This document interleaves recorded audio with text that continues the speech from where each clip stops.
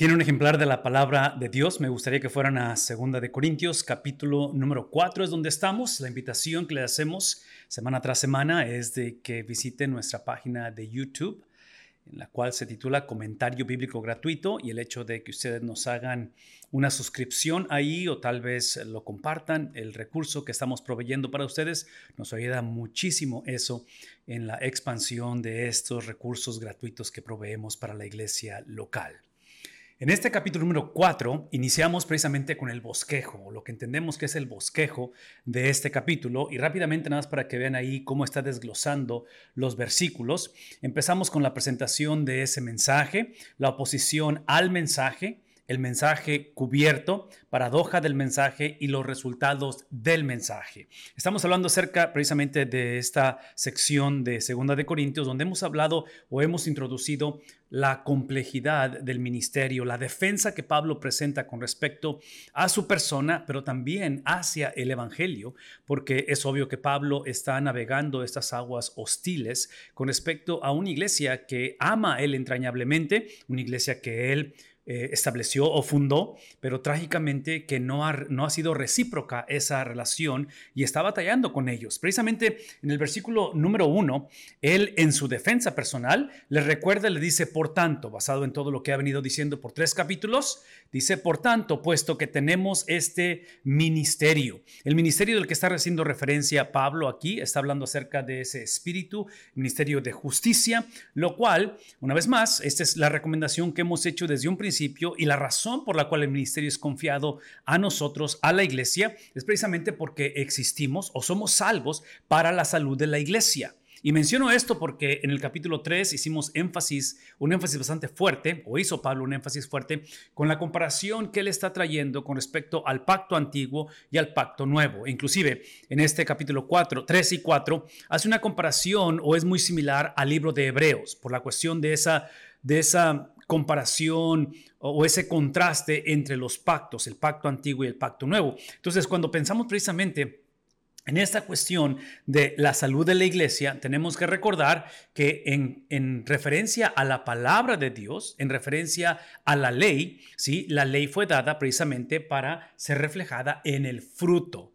No es el vehículo o no es la manera en la cual somos salvos, pero es para lo que somos salvos. Entonces, la ley sigue teniendo su veracidad, su autenticidad, su relevancia, pero esa relevancia o esa autenticidad está basada precisamente en el hecho de que está dada para que reflejemos fruto. En otras palabras, cuando la persona viene a Cristo para reflejar fruto. ¿Y cómo sabemos cuál es el fruto? ¿Cómo sabemos cuál es el producto o cómo se ve al final la experiencia? Es a través de la palabra de Dios, porque estos son los mandatos de Dios, que somos salvos para obedecer. No somos salvos por obedecer, somos salvos para obedecer. Traducido de otra manera, no somos salvos por obras, pero somos salvos para obras. E inclusive, sí somos salvos por obras, pero somos salvos por las obras de alguien más, y ese alguien más es Cristo, obviamente. Según, hablando de este ministerio, dice él, según hemos recibido misericordia. Entonces, este contraste del ministerio que hemos recibido este ministerio, otra vez, lo recibimos para la salud de la iglesia, y la salud de la iglesia depende en la manera en que cada uno de sus miembros crece, refleja, expresa el fruto, que en este caso, una vez más, ese fruto es la similitud a Cristo. Entonces, hablando de ello, Pablo reconoce que es recibido este ministerio por la misericordia de Dios. Esta misericordia de Dios es obvio que Pablo la conoció personalmente precisamente en ese camino a Damasco. Una de las características de todo cristiano es que todos tenemos una experiencia personal con respecto en el camino a Damasco. Y uso esa analogía simplemente para reflejar que todos somos regenerados, somos transformados, somos salvos. En algún momento de nuestra vida fuimos salvos. Lo interesante de esta conversación que aparentemente está sucediendo en la iglesia de Corinto es que esa experiencia de salvación, la cual reconocimos esa misericordia, reconocimos esa compasión o esa gracia de Dios para con nosotros, eventualmente esa misericordia es olvidada o es simplemente reconocida como un principio teológico o doctrinal, pero muy distante a nuestro diario vivir. ¿Cómo lo sé eso? especialmente cuando la iglesia, cuando el cristiano pasa por experiencias difíciles. Porque cuando pasamos por experiencias difíciles, pensamos o sentimos o percibimos que la misericordia de Dios se ha aislado, que Dios en lugar de darnos misericordia nos está dando ira o justicia. Y todo esto lo menciono porque la invitación de Pablo para la iglesia es reconocer que esa misericordia o esa gracia de parte de Dios dada, puesta en nosotros, una vez más, puesta en nosotros, siempre fue y siempre ha sido de una manera voluntaria. Dios no nos debe absolutamente nada. Si queremos usar el término de lo que nos debe es justicia, que sería lo opuesto, ¿verdad? Lo opuesto a misericordia sería en este caso justicia. Dios nunca nos daría injusticia.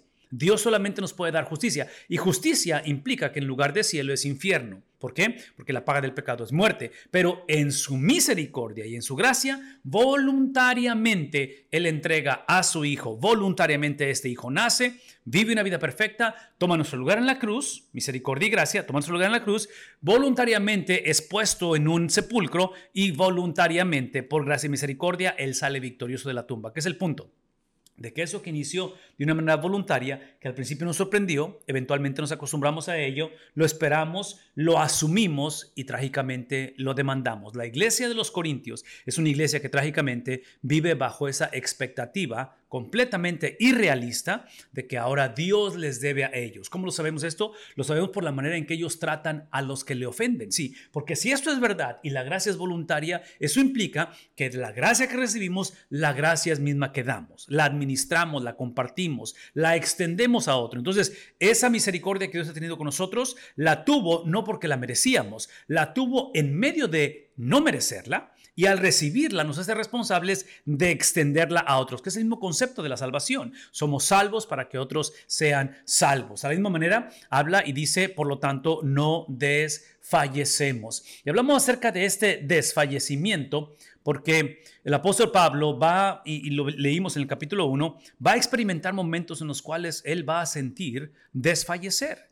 Este desfallecimiento del cual está diciendo él, sí, encontramos diferentes referencias bíblicas porque aparentemente él va a sentir o va a fallecer en el sentido de que pierde todo ánimo, pierde todo deseo, y hay varias apariciones donde Cristo tiene que hacerse presente para que él recobre y vuelva a tomar esa vitalidad, ese hálito, ese empuje una vez más, y encontramos algunas de esas referencias ahí. Más bien, versículo 2, hemos renunciado a lo oculto.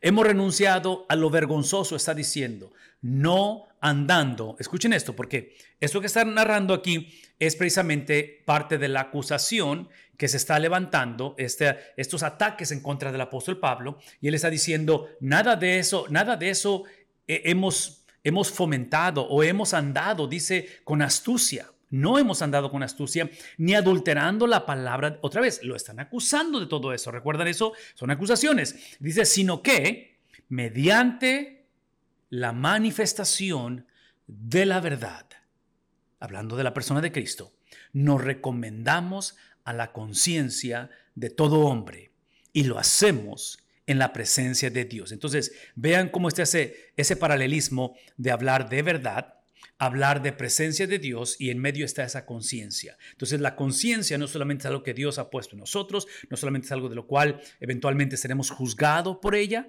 por lo que sabemos o cómo respondimos al conocimiento, pero es algo que definitivamente tiene que estar involucrado en la experiencia de conocer a Cristo. Tenemos que saber y entender qué es lo que estamos afirmando o recibiendo, y en el proceso de santificación, en el proceso de crecer a similitud de Cristo, tenemos que asegurarnos que esa conciencia está otra vez ejercida, está llevada cautiva por la presencia de Dios. E inclusive la analogía que hemos usado anteriormente es la de un tren. Entonces, si pueden ver esto como si fuera un tren, hablamos acerca de lo que es la máquina o la locomotora, hablamos de los vagones y hablamos del famoso cabús, que es el último de los vagones en lo que típicamente es un tren. Entonces, el punto es este. Si podemos pensar en esta analogía, porque quiero que pensemos en cuestión de la conciencia, nuestros pensamientos, el intelecto, ¿sí? La habilidad de procesar cosas. Quiero que piensen que a nivel de salvación para el hombre, y cuando digo salvación, acuérdense que salvación es tanto justificación como santificación. Entonces, la experiencia instantánea y la experiencia progresiva, inicia a través de la locomotora. A nivel locomotora en nuestra vida es donde nuestro espíritu es regenerado. Somos traídos de muerte a vida, de tinieblas a luz admirable, instantáneamente, ¿verdad? Y en el proceso de santificación es nuestra conciencia o es nuestro intelecto o pensamiento que empieza a ser moldeado a la imagen de Cristo. Por lo tanto, eso que sucedió en nuestro espíritu eventualmente empieza a crear, y entre paréntesis, esto que estoy explicando es instantáneo y progresivo. Entonces son los dos, por favor, son los dos, ¿verdad? Estoy explicándolo sin separarlo. No sé si eso sea fácil de comunicar. Estoy explicándolo sin crear una separación entre lo que es instantáneo, ser salvo instantáneamente, y comportarme como salvo, o en ese caso, el proceso de santificación. El resto de los vagones serían otra vez nuestro intelecto, nuestros pensamientos. Pablo insta a la iglesia en Romanos, el capítulo 12, y habla acerca de la renovación de vuestro entendimiento. Entonces, somos renovados, es un proceso constante, y yo diría que el caboose son nuestras emociones. Entonces, el punto aquí es de que inicia en nuestro espíritu, se mueve a través del resto de nuestro cuerpo, que es una sola, somos una unidad en ese aspecto. La tragedia de la iglesia hace 2000 años y hoy en día es que este orden lo hemos invertido. De tal manera que en lugar de que el espíritu gobierne los pensamientos y el espíritu gobierne las emociones, somos una generación que hemos invertido el orden y ahora nuestras emociones gobiernan nuestros pensamientos y trágicamente nuestras emociones y pensamientos prefabrican, crean imaginariamente caricaturas, distorsiones de quién es Dios o su espíritu. Una vez más, escuchen lo que está diciendo. Él está diciendo, ustedes, una vez más, ustedes nos acusan de que hemos practicado o seguido lo oculto y lo vergonzoso. Nos acusan, Pablo hablando, de que hemos actuado con astucia, andado con astucia, ventajosos. Nos acusan de que hemos adulterado la palabra de Dios y el contraste dice el sino. En otras palabras, ustedes me acusan de que he estado gobernando mi vida por el caboose, por el último de los vagones, que todo ha sido para beneficio propio. Dice él, no. Lo contrario es que estoy siguiendo el orden, el diseño que Dios estableció, donde, observen esto, donde mediante la manifestación de la verdad, todo lo que está anteriormente es, otra vez, es falsificación, es mentira. Bajo la manifestación de la verdad, nos recomendamos a la conciencia. Entonces, la verdad empieza a penetrar, empieza a transformar y no es solamente fe ciega que pudiéramos decir, pero es el intelecto, es entender. Y otra vez, parte de los ataques o parte del contexto es precisamente filosofías griegas, filosofías del gnosticismo que potencialmente se han hecho presente en la iglesia en Corinto. Termina diciendo, nos recomendamos a la conciencia de todo hombre y lo hacemos ante la presencia de Dios. En otras palabras, ese es el concepto donde Dios se convierte en nuestro aval, donde Él se hace responsable. Y esto lo digo porque está basado en la manifestación de la verdad. Su palabra es verdad. Cristo es la verdad, el camino, la verdad y la vida. Entonces, basado en ello, cuando la predicación, cuando la conducta, cuando la vida está endorsada por Cristo, cuando la meta del cristianismo es similitud a Él, entonces ahora sí es en la presencia de Dios y lo hacemos enfrente de la conciencia de todo hombre, de tal manera que Dios se ha convertido o se ha hecho responsable de lo que produzca ello. Y lo que va a producir, obviamente, es precisamente la agenda de Dios, el pensar de Dios, el actuar de Dios a través de esta defensa que Pablo está presentando. Y si todavía nuestro evangelio está velado, para los que se pierden, está velado. Entonces, una vez más, está hablando acerca de aquellos que rechazan el evangelio. En otras palabras, él está diciendo, de parte de nosotros hemos vivido, hemos presentado, hemos sido fieles a la exposición de la palabra de Dios. Ustedes son el producto de ello, está diciendo Pablo. Ustedes vienen como resultado de esto que estoy diciendo, aun cuando ustedes me están acusando de que he hecho lo opuesto. Y por eso es que habla acerca de, y si todavía nuestro evangelio está velado, para los que se pierden, está velado. En los cuales, observen esto, para los que está velado, para los que tienen ese velo, para los que no entienden. Y otra vez, venimos del capítulo 3, donde usamos el lenguaje del velo del Antiguo Testamento, el velo de la ley, donde Moisés, en medio de ese reflejo, en medio de esa expresión de la presencia de Dios, él tuvo que usar un velo. Y dijimos que había dos posibilidades del velo en el rostro de Moisés. Una es porque la presencia de Dios o la gloria de Dios estaba gradualmente desvaneciéndose, no fue permanente.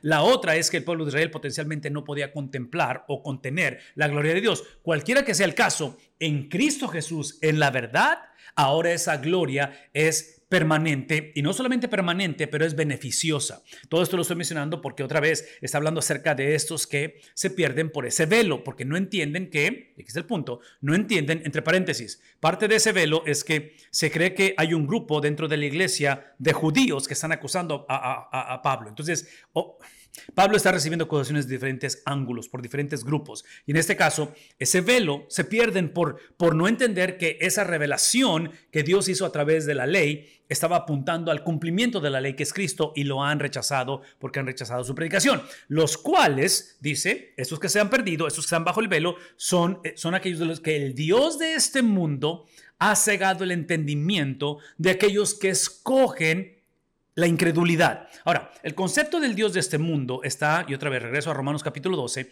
donde habla acerca, Pablo, otra vez de que no nos conformemos a los patrones de este mundo. Y es la misma palabra mundo o era cuando hablamos acerca de cómo el judío veía las eras o el mundo literalmente a través de una sola línea dividida por la venida de Mesías. El problema es que ellos anticipaban lo que nosotros conocemos como la segunda venida de Cristo. Ellos pensaban que la segunda iba a ser la primera. Ellos no anticipaban dos venidas, sino solamente una. La implicación es que ellos deseaban o anticipaban que viniera no como el Cordero Santo de Dios, pero que viniera como el león de Judá, a juzgar, a enderezar las veredas. Es obvio que Cristo tiene dos venidas, y a raíz de ello, la implicación es que el Dios de este mundo es literalmente Satanás, el cual gobierna la era presente, pero en medio de la era presente, por la venida de Cristo, hace 2000 años, es que su reino fue establecido. Y no solamente establecido, pero implica que el reino de Satanás está bajo el dominio de Cristo. ¿Está claro eso? El dominio de Satanás está bajo el dominio de Cristo. La implicación, si ese es el caso, es que sabemos que el reino está establecido, pero como está por venir Cristo otra vez, es cuando será llevado a su consumación. Entonces, establecido, pero no ha sido llevado a su consumación. Y esa es la disyuntiva, es el estira y afloja, porque la iglesia ha operado por 2000 años en medio de las dos eras, en medio de este empalmar de las eras, donde otra vez somos salvos, pero estamos batallando en creer o en terminar la carrera, muchos por la cuestión de esa incredulidad, de tal manera que les ha cegado el entendimiento de los incrédulos. Esta ceguera, aparentemente, pueden ser tres posibilidades. La decisión personal, porque tenemos la capacidad de decidir, ¿sí? de incredulidad humana, una ceguera en la cual Dios produce la ceguera. Hablamos de pasajes como, por ejemplo, en el caso de Faraón, donde Dios endurece el corazón de Faraón, y a la misma vez Faraón endurece su propio corazón. Entonces, puede ser ello, o simplemente una ceguera satánica, intervención, en este caso, de ese ser poderoso llamado Satanás, para que no vean el resplandor, otra vez, hablando de velo, resplandor del evangelio de la gloria de Cristo, el cual es permanente, no temporal. Moisés era temporal, Cristo es permanente, que es la imagen de Dios. Este concepto de revelación, este concepto de tener acceso a la imagen de Dios y entender quién es Dios, es precisamente dado en un contexto donde se nos olvida típicamente que la gracia o que la imagen de Dios, la gloria de Dios es letal. En Cristo ha sido beneficiosa. Y digo letal porque pienso en el sistema eléctrico, donde otra vez entendemos que es un positivo, un negativo y un neutro, porque el neutro regula las posibilidades de sobrecargas, regula lo que es letal, lo hace beneficioso. Ahorita tenemos luces, tenemos sonido y todo eso, porque lo que es letal y definitivamente dañaría todo este equipo en cualquier hogar, en cualquier compañía, a través del neutro es regulado, es hecho beneficioso. Bueno, es lo mismo que pasa con Cristo. Lo que está explicándonos el apóstol Pablo es que aquello que era letal y que Moisés tuvo que ponerse ese velo porque no lo podía contener o porque se desvanecía, ¿sí? Ahora en Cristo su revelación es completa, pero beneficiosa. El prerequisito, obviamente, es poner nuestra confianza en Cristo. No hay manera de que Dios se convierta beneficioso para el hombre a través de Cristo, a menos que el hombre ponga su fe o ponga su confianza o su dependencia en Cristo. Entre paréntesis, cuando decimos que Dios es beneficioso para el hombre, la implicación es que lo letal, lo dañino de Dios, y puedo usar esa terminología, letal o dañino, lo absorbió Cristo. Por eso es que Cristo eventualmente toma su último hálito y va a decir consumado es. ¿Por qué? Porque él tuvo que absorber la venganza, la ira, la justicia de Dios, que no ser humano podía contener. Por eso es que el antiguo pacto es un pacto necesario pero incompleto. El nuevo pacto es el pacto en precisamente esa expresión de Cristo de decir consumado es, eventualmente puesto en un sepulcro, pero por su perfección en vida, por su vida sin pecado, Él sale victorioso de la tumba. Recientemente escuché esto y, para serles sincero, no me acuerdo de dónde o de quién lo escuché, pero este es mi punto, porque estamos hablando acerca de este concepto de la necesidad de Cristo, en el cual, otra vez, el Dios de este mundo ha cegado el entendimiento para que no vea qué cosa, el resplandor del evangelio de la gloria de ¿quién? De Cristo, que es el punto, de que se requiere toda la Biblia completa, para presentar a un Cristo completo, para formar a un... Otra vez. Esto es extremadamente importante, porque esta revelación especial, que es la Biblia, la ley, el antiguo pacto, estaba apuntando hacia la revelación suprema, que es Cristo. Entonces, la revelación, la Biblia, la ley en su totalidad, presenta, introduce, apunta hacia la revelación suprema. Pero ya que conoces esta revelación suprema, ambos son necesarios para formar la totalidad de nuestras vidas, por todo lo que hemos estado explicando. E inclusive, el reto que están viviendo los corintios y que Pablo está tratando de recordarles en ese aspecto, porque se estaban convirtiendo o eran expertos en la ley, pero estaban descartando el propósito de la ley o el que cumplió la ley, ¿verdad? Entonces, la meta de esto o el riesgo de esto es que cuando Cristo no es la meta, cuando Cristo no es reflejado en la vida de sus seguidores o del cristiano, cuando la Biblia no es procesada o leída a través de él, el problema es que vamos a ver dos posibilidades. Esto es lo que va a producir cuando Cristo es negociado, cuando Cristo es distorsionado, cuando Cristo es difamado en su esencia, en su mensaje, en su divinidad y en su humanidad. ¿Cuáles son las posibilidades? ¿Es legalismo o es antinomianismo? Un extremo del péndulo es simplemente decir, yo soy perfecto, yo he cumplido la ley, por lo tanto no necesito Cristo, yo soy Cristo. No. Eso sería legalismo. Yo soy la autoridad, soy la plomada, soy la tabla o la vara de medida. Mala teología. El otro extremo es simplemente crear una caricatura de ese Cristo en el cual hacemos y decimos y deshacemos cosas y no hay consecuencias de ello. Porque no nos predicamos a nosotros mismos. Una vez más, este es un mensaje extremadamente importante porque esas son acusaciones que Pablo estaba teniendo de parte de la iglesia. Y dice él, no nos predicamos a nosotros mismos. Con respecto a la predicación de los apóstoles, tenemos que recordar que esa predicación es solamente la mitad de una conversación telefónica. Si yo estuviera escuchando a esa mujer hablar, ¿sí?, va a ser difícil entender la conversación en su totalidad porque no estoy escuchando la persona que está en el teléfono con la que está hablando, a menos que lo pusiera en alta voz. Pero así como está, no voy a... Entonces, leer la Biblia o a escuchar o ver la predicación de los apóstoles es simplemente la mitad. Para entender la totalidad de la conversación, necesitamos considerar el contexto histórico, necesitamos considerar el contexto literario y considerar los pasajes paralelos. Estos son los procesos o las metodologías de hermenéutica, del estudio de la palabra. ¿Cómo interpretamos esto? Porque si solamente entramos asumiendo, simplemente imponemos nuestras propias preguntas culturales, emocionales, de experiencia, vamos a escuchar solamente la mitad de la conversación. Y es obvio que el mensaje de la palabra de Dios es la totalidad de la conversación. ¿Qué es el punto? Por favor, escúchenme, porque eso es importante. El punto aquí es que lo que no podemos seguir haciendo, porque esto es lo que hacemos y creamos solamente o escuchamos solamente la mitad de la conversación, es cuando nos acercamos a la palabra de Dios, que aparentemente esto es lo que están haciendo los corintios. Nos acercamos a la palabra de Dios y la pregunta es esto. ¿Qué quiere decirme Dios a mí? ¿Qué entiendo yo de la Biblia? Una vez más, hablamos de la conciencia tiene que estar incluida, pero esa conciencia, la capacidad que tenemos de procesar información, de tomar decisiones y todo por el estilo, esa conciencia está sometida a la conciencia de Cristo.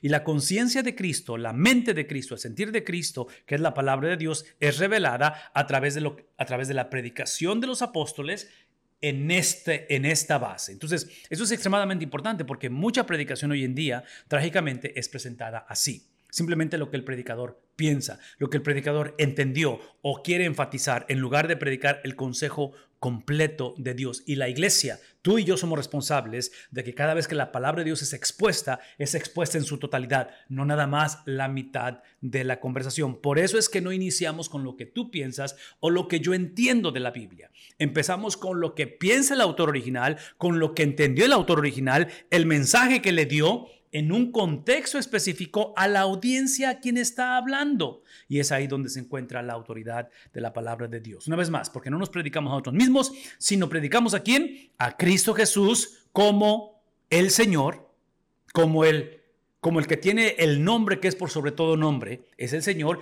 y a nosotros como siervos de ustedes, por amor de Jesús. Entonces, escuchemos el corazón pastoral de Pablo.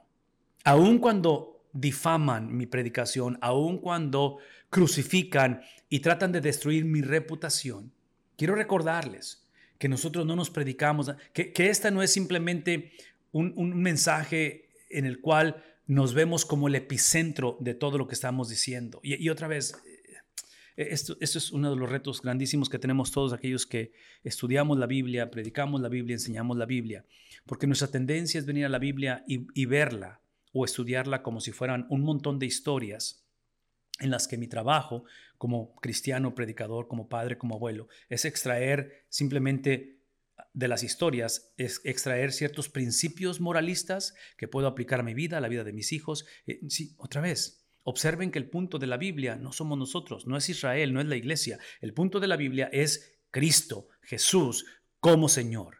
Y a nosotros, eso nos posiciona como siervos de ustedes por amor de Jesús, aún en el rechazo, aún en la crítica, aún en el espíritu, otra vez, de legalismo o antinomianismo, dice Pablo para con él, de la iglesia para con él, dice, nos predicamos como siervos de ustedes por amor de Jesús. Pues, esa es la razón, pues Dios que dijo, de las tinieblas resplandecerá la luz. Esta es una referencia potencialmente a Génesis 1:3, a la experiencia de él cuando va rumbo a Damasco y ese resplandor que lo tumba del animal en el que va viajando, o potencialmente la transfiguración. El punto aquí es simplemente ese resplandecer de la luz, el cual, dice él, es el que ha resplandecido. Sí, esa es la razón por qué predicamos a Cristo y no a nosotros mismos. Es porque Él ha resplandecido en nuestros corazones para iluminación del conocimiento de la gloria de Dios en el rostro.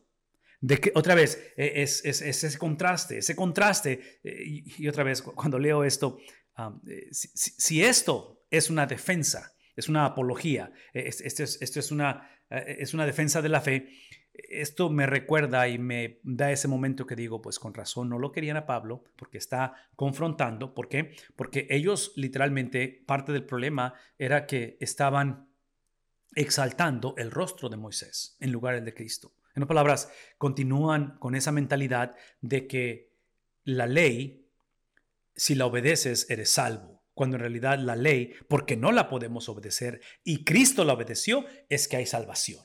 Entonces, este contraste de hablar, decir, para iluminación del conocimiento de la gloria de Dios en el rostro de Cristo. O sea, observen ese rostro, el cual fue despreciado, ese rostro, el cual conoció el abandono, ese rostro, el cual fue torturado, ese rostro, el cual conoció el dolor más profundo de cualquier ser humano. Ese rostro se convierte en la expresión de la gloria de Dios. Por lo tanto, otra vez, ese contraste, Moisés, su trabajo fue necesario e importante, pero fue incompleto, porque está apuntando al gran Moisés, al producto de Moisés, que en este caso es el rostro de Cristo. Pero tenemos este tesoro. Aún en el desprecio, tenemos este tesoro, tenemos este ministerio, dice, en vasos de barro. En medio de todo lo que estoy describiendo, está diciendo el apóstol Pablo, en medio del rechazo de la oposición, en medio del antinomianismo, en medio del prejuicio y del legalismo, sí, esto es lo que no cambia. Por el rostro de Cristo, por la obra de Cristo, por la persona de Cristo, es que tenemos este tesoro en vasos. Sí, él no está diciendo que Él es el tesoro o que la iglesia, sí, Observen lo que está diciendo. Está diciendo, tenemos este tesoro, el cual es inmovible, inmutable, nada nos lo puede quitar, nada puede menospreciarlo en el sentido de evaluarlo. Dice, para que la extraordinaria grandeza, esa es la razón que lo tenemos, para que la extraordinaria grandeza del poder sea de Dios y no de nosotros. Entonces, aparentemente, ese tesoro que ha sido puesto en manos, en vasos de barro, es precisamente la persona de Cristo a través de su Espíritu. Ese es el Paracleto, ese es el Consolador que Él prometió enviar y proveer a la iglesia con el propósito, vean esto, con el propósito de entender que hemos sido confiados como mayordomos. Sí, es el contraste entre el primer Adán y el segundo Adán. El primer Adán se le depositó, se le confió, se le puso como mayordomo y fracasó. Perdón. Este segundo Adán no solamente vino a restaurar lo que el primer Adán no pudo o perdió, pero en este caso esa restauración es que nos posiciona una vez más como mayordomos. Estamos administrando el tesoro que ha sido puesto en vasos de barro. ¿Cuál es ese tesoro?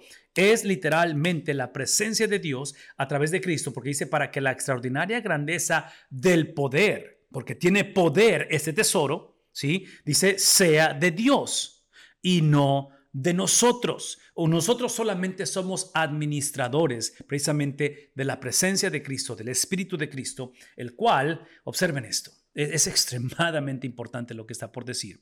Es irónico y es difícil de leer porque en medio de todo esto que está él narrando, que ha sido depositado, habla del poder, sea de Dios, y no, en medio de todo eso, de ese poder, observen cómo ese poder se perfecciona. Ese poder de Dios es manifiesto, esa grandeza es manifiesto, por favor escuchen, a través de aflicción, a través de situaciones donde esa aflicción, lo cual es en todo, no estamos agobiados, estamos perplejos. En otras palabras, si lo que acaba de decir el versículo 7 es verdad, el poder de Dios, la manifestación de su presencia a través de la persona de Cristo, si todo es verdad, es precisamente para evitar este agobio, esta perplejidad. Sería para evitar la persecución, versículo 9, pero perseguidos, pero no abandonados, derribados, pero no destruidos. Entonces, ¿cómo explicas que Pablo está hablando acerca de esta manifestación, de este tesoro puesto en vasos de barro? ¿Cómo hablas de esta grandeza? ¿Cómo hablas de tu integridad, Pablo? ¿Cómo hablas acerca de lo que Dios ha hecho en tu vida cuando tu vida está marcada, está descrita, está presentada en un contexto de disfuncionalidad, en un contexto de persecución, en un contexto de destrucción? ¿Cómo explicas eso? Y una vez más, aquí es donde entra ese evangelio. Aquí está otra vez la sabiduría de Dios que va a usar la necedad de nuestra generación para demostrar precisamente ese poder, esa grandeza de parte de Cristo. Entre paréntesis. Importante que es que hablemos del apóstol Pablo, su defensa y todo eso que estamos hablando, pero realmente quien está describiendo Pablo, el cual experimentó el ser afligido, el ser perplejado, es Cristo, ¿no es cierto? En otras palabras, Pablo ve estas tragedias, porque son tragedias, estas dificultades, como un privilegio para unirse a Cristo. Porque es lo que ha sido puesto en vasos el tesoro que hemos sido depositados es la habilidad de que en medio de la aflicción, en medio de la perplejidad, en medio de la persecución, en medio de ser derribados, tengamos la habilidad de describir, tengamos la habilidad, versículo 10, de que digamos, llevamos siempre en el cuerpo todo lo que hemos descrito en medio de la grandeza de Dios, en medio de la gloria, de la manifestación de este tesoro puesto en vasos de barro. Tenemos la habilidad de llevar en el cuerpo por todas partes la muerte de Cristo, porque realmente a quien describió los versículos previos no fue a Pablo. La iglesia que está moviéndose a persecución extrema tienen que recordar que estos pasajes, este recordatorio de ser perseguido, de ser afligido, de estar perplejos, de estar derribados, literalmente lo modeló, literalmente lo ejemplificó, literalmente lo expresó Cristo, y lo hizo con el propósito de demostrar la grandeza de Dios. Entonces, cuando él habla acerca de cómo ahora llevamos siempre en el cuerpo, por todas partes, la muerte de Jesús, para que también, escuchen esto, la vida de Jesús se manifieste en nuestro cuerpo. Aquí está esta cuestión de paradojas o de frases que parecen ser contradictorias. Nuestra tendencia es escoger una u otra cuando la Biblia presenta esto en esa tensión irresoluble de ambas cosas. Y las ambas son estas, aparentemente.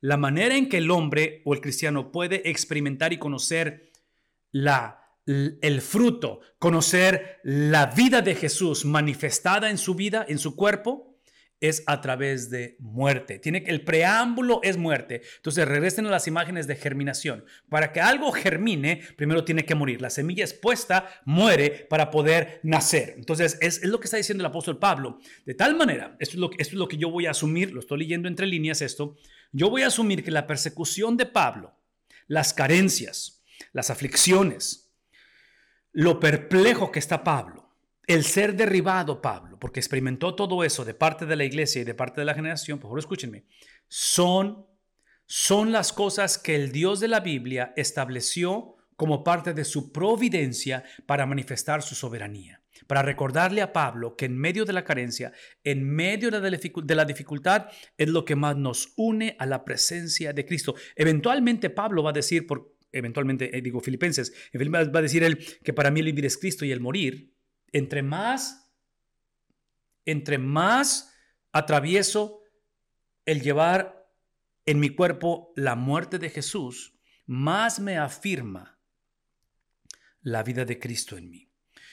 Cuando hablamos de la muerte de Jesús, es obvio que tenemos que asegurarnos que toda perplejidad, que toda desolación, que toda persecución, que toda calamidad sea el producto de Cristo en nuestras vidas, que no sea la dificultad y la complejidad de la vida simplemente por desobediencia o por negligencia. ¿Por qué? Porque al final lo que queremos, al final de la jornada, que no va a ser fácil, al final de la jornada que implica unirme a Cristo en sus padecimientos, ¿sí? Lo que me manifiesta es la vida de Jesús, me manifiesta la persona de Cristo en nosotros. Cuando hablamos acerca de este cuerpo, otra vez llevando la muerte de Jesús y para que manifieste la vida de Jesús, es en el contexto de lo que acabamos de decir, ¿verdad? Es ese contexto de esa tensión irresoluble. Esto que estoy por explicar lo he presentado en diferentes ocasiones, pero voy a decir una vez más, la razón por la cual el preámbulo de nuestra vida con Cristo es muerte con Cristo, es porque esa es la vocación del cristiano. El apóstol Pedro, hablando a la iglesia de la dispersión,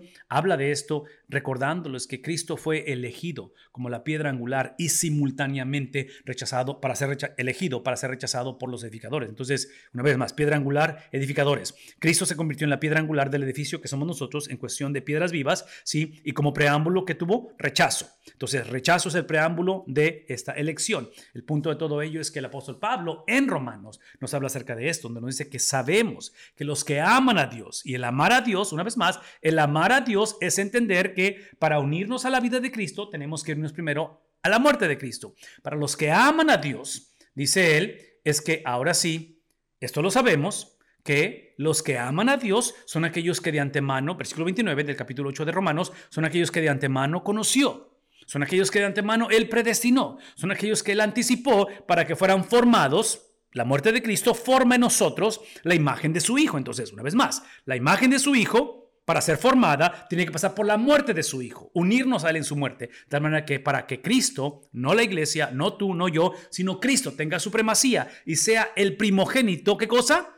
Entre muchos. Y eso de muchos implica que mi sufrimiento y mi elección, para yo, otra vez, ser predestinado, para yo ser hecho conforme a la imagen de su Hijo, por favor escúchenme, todo eso es el propósito para que haya hermanos, para que existan hermanos, para que venga esa experiencia corporal. Cuando esto se lleva a cabo, preámbulo, sufrimiento, para tener vida, es que ahora puedo afirmar el versículo 28, es que ahora afirmo que todas las cosas ayudan, cooperan para bien, porque ahora entiendo que todo lo que me sucede, ¿sí?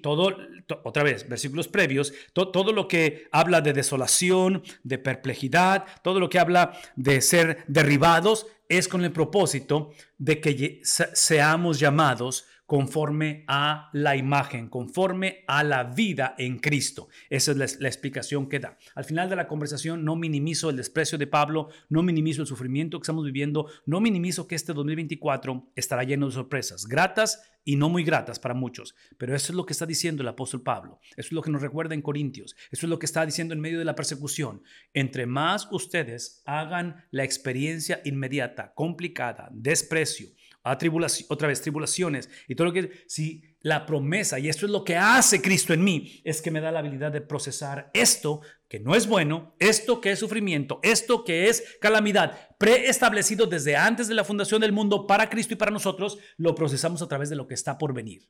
Por eso, una vez más, procesamos la muerte, ¿sí?, como el preámbulo a través de la vida que está por venir. Lo interesante de esta conversación es que la vida para el cristiano ya inició. Ya somos personas nuevas en Cristo, por lo que expliqué al principio, porque sucede a nivel de locomotora. Espiritualmente, el cristiano ya ha resucitado. Físicamente todavía no, porque vamos a morir físicamente para eventualmente resucitar con Cristo. Pero espiritualmente ya lo estamos. Entonces, el reto es procesar mis pensamientos, procesar mi cuerpo físico, mis emociones a través de lo que ya me sucedió. Porque lo que está por venir ya me sucedió. Ya resucité espiritualmente. Y Pablo está diciendo, no me pueden tocar. A raíz de ello, no hay nada que puedan hacer conmigo. Versículo 11, porque nosotros que vivimos constantemente estamos siendo entregados a muerte por causa de Cristo. Procesamos, ¿sí? Cuando habla de que vivimos, los que vivimos son los que tenemos la habilidad de ver lo inmediato a través de lo postrero. Pero en lo inmediato estamos constantemente siendo entregados a muerte por causa de Cristo. Para que también, observen esto, la muerte, para que también la vida de Jesús se manifieste en medio de nuestro cuerpo mortal. Entonces, en este caso, el propósito por el cual estamos siendo constantemente entregados a muerte, ¿sí? Somos entregados a muerte por causa de Jesús, lo acabamos de decir, es el mismo que fue elegido o predestinado como piedra angular. También su predestinación o elección incluye el rechazo. Entonces, es lo mismo que está explicando él, en la vida de la iglesia. Somos rechazados para ser elegidos. O mejor dicho, hemos sido elegidos para ser rechazados y para, en este caso, ser colaboradores, ser piedras vivas basadas, fundamentadas en la piedra angular. Así que, basado en todo ello, en nosotros obra la muerte. Pero en ustedes, dice Pablo, obra la vida. Entonces, estamos sufriendo por la causa del Evangelio, sufrimos para que el Evangelio penetre, para que el Evangelio fluya, para que el Evangelio vivifique, para que transforme la vida de aquellos que reciben el mensaje, pero el precio a pagar es unirnos a Cristo. En otras palabras, ustedes que reciben la vida, al recibirla, la reciben para unirse a la muerte. No sé si está, otra vez, nos unimos a Cristo en esa experiencia de salvación para unirnos a Cristo en sus padecimientos. Aquí es donde entendemos que el precio a pagar de ese fruto, de esa santificación, es que en medio de esa unión a Cristo en sus padecimientos, por favor escúchenme, esta es la libertad en Cristo, ¿sí? El precio a pagar es que no podemos continuar preguntándonos cuando atravesamos la prueba, ¿por qué yo? Como procesamos lo inmediato a través de lo postrero, la pregunta es, ¿por qué no? Esa es la pregunta. Si el propósito es unirme a Cristo en sus padecimientos, pero teniendo el mismo espíritu de fe. En medio de todo eso tenemos el mismo espíritu de fe. Por eso es que nos hemos unido en Cristo. Somos copartícipes en padecimiento con Cristo y unos con otros. Nos unimos, tenemos el mismo espíritu de fe, según lo que está escrito. Y esto que está escrito, creí, por tanto hablé. Nosotros también creemos, por lo cual también hablamos. ¿Sí? Esta es referencia al Salmo 116, versículo 10. Y aquí es donde entendemos que Dios ha rescatado a uno de los suyos. Versículo 14. Sabiendo que aquel, observen este tipo de doxología que está presentando, está regresando a expresar el carácter de Dios, sabiendo que aquel que resucitó al Señor Jesús, ¿quién lo resucitó? Observen la A mayúscula, aquel que resucitó, es Dios quien resucita al Hijo. Es el Padre al Hijo, es el Espíritu que resucita al Hijo. Dice, a nosotros también nos resucitará con Jesús y nos presentará junto con usted. Por favor, escúchenme. La certeza de la resurrección que está hablando el apóstol Pablo a una iglesia que ustedes saben, en el capítulo 15 de Primera de Corintios, está negando la resurrección. Esta certeza que está aquí basada en la resurrección y que nos incluye a nosotros, voy a decir una vez más, está basada en que espiritualmente ya estamos resucitados a nivel de locomotora, A nivel pensamientos y a nivel emociones probablemente nuestro cuerpo va en decadencia, pero espiritualmente somos nuevas criaturas. La otra cosa es que ahora en la totalidad de la vida nos hemos unido a Cristo en sus padecimientos. Da la impresión que la certeza de la resurrección de nuestras vidas depende hasta cierta manera, y otra vez puede ser un tema de debate o de conversación, depende en la manera en que expresamos el fruto. Y el fruto de santificación, por lo que hemos leído, se procesa o se forma en el contexto de padecimientos. Ese es el punto. Entonces, por eso es que él afirma y dice que aquel que resucitó al Señor Jesús nos ha dado. La resurrección de Jesús es un enganche. Es ese enganche que está diciendo esto es lo que está por venir. El punto es que esa resurrección, como la salvación y la santificación, es la obra del pretzel, es la obra del Dios Trino, Padre, Hijo, Espíritu Santo. Somos salvos por la Trinidad a través de la obra de la Trinidad, del Dios Trino. Somos santificados a través del Dios Trino y seremos glorificados a través de la obra del Dios Trino. Porque todo, una vez más, porque todo esto es por amor a ustedes. Todo esto es por amor a ustedes. Este mensaje, este sentir, esta expresión es por amor a ustedes, para que la gracia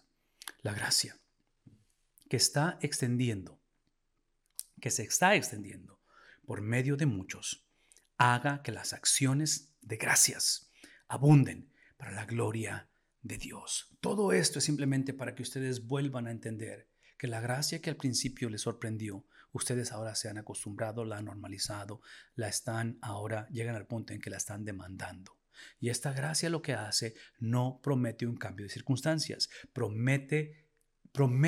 la gracia lo que hace, está diciendo Pablo, promete darle al cristiano en medio del sufrimiento, en medio de la calamidad, en medio del nunca antes vivido, le promete dar la habilidad al cristiano, darle la habilidad de proveer, de producir una doxología, la adoración a Dios. Por eso es que está hablando para que las acciones de gracias abunden.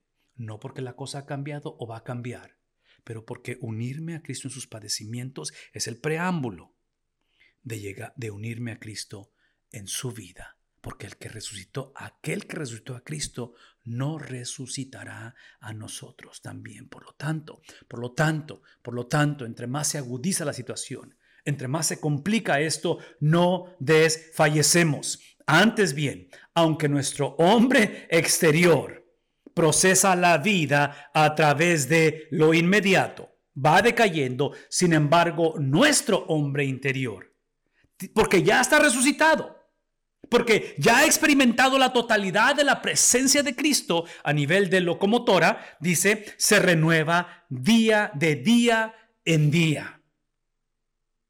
Procesamos lo exterior a través de lo interior. Entendemos que importante que es lo exterior, entre paréntesis, lo exterior eventualmente vuelve a ser polvo. Lo exterior, la mente se deteriora, las capacidades, las emociones, somos traicionados, traicionamos, en fin, todo eso sucede. Pero lo que sucede en la resurrección, que la resurrección no es nada más que simplemente la expresión tangible de lo que ya sucedió internamente del hombre interior. En la resurrección, todo lo que perdamos en este mundo va a ser restaurado.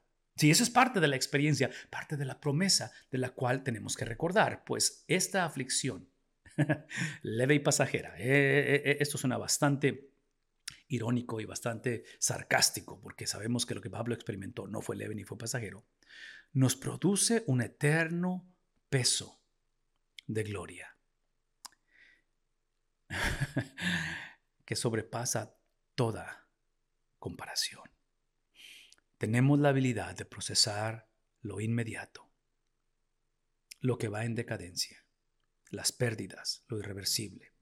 Procesamos el luto, procesamos el dolor, procesamos la traición a través de lo que está por venir. Y esa es la manera en la cual podemos profesar y confesar que esta aflicción, por favor dígalo conmigo, leve y pasajera. Esta aflicción leve y pasajera nos produce lo que trae, lo que lleva a formar en nosotros es un eterno peso de gloria. La oración en este día es de que conforme, porque sé que es la realidad de mucha gente que está atravesando aflicción, que está atravesando dolor, que la gracia de nuestro Dios produzca en medio de ese dolor, en medio de eso irreversible, en medio de lo inconcebible, produzca ese eterno peso de gloria. Y la pregunta es, ¿qué significa ello? ¿De qué me sirve esa gloria? Esa gloria me sirve porque ahora puedo declarar que sobrepasa toda comparación. Tengo la habilidad de procesar esto que es tangible, real, emocionalmente, físicamente, monetariamente, relacionalmente, la pérdida, el dolor. Lo proceso, tengo la manera de compararlo y darme cuenta que es leve comparado con lo que Dios está por hacer, lo que Dios ha prometido hacer al no poner nuestra vista en las cosas que se ven, sino en las cosas, otra vez, lo inmediato a través de lo postero, de las que no se ven, porque las cosas que se ven son temporales, pero las que no se ven son eternas.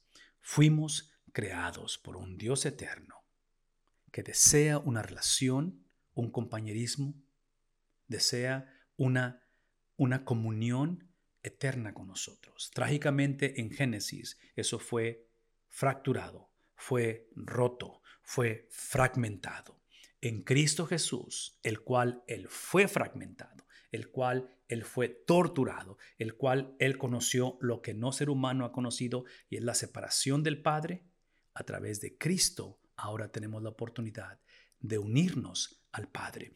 Pero esa unión, por favor, una vez más, esa unión con el Padre en este momento, hasta que Cristo venga, tendrá simplemente la oportunidad de procesar, de experimentar lo trágico, lo difícil, las circunstancias ya mencionadas a través de lo que está por venir. Dios permita que en esta noche, que en este día, si por alguna razón estamos todavía indecisos de unirnos a Cristo y poder tener la habilidad de distinguir lo que es temporal y lo que es eterno, Dios permita que nuestras decisiones, y en este caso la de salvación, sea procesado a través de la eternidad o eternalidad de Dios. Que podamos reconocer que aun cuando mis limitaciones y el hombre exterior va en decadencia porque está limitado, ese hombre exterior eventualmente será restaurado en su totalidad y será un cuerpo nuevo, será una tierra nueva, será algo completamente nuevo en esa expresión de glorificación donde tendremos la habilidad de caminar, de vivir, de conocer y de morar en comunión, no solamente con Cristo, pero unos con otros, si es que venimos a Él. Que el Señor les bendiga.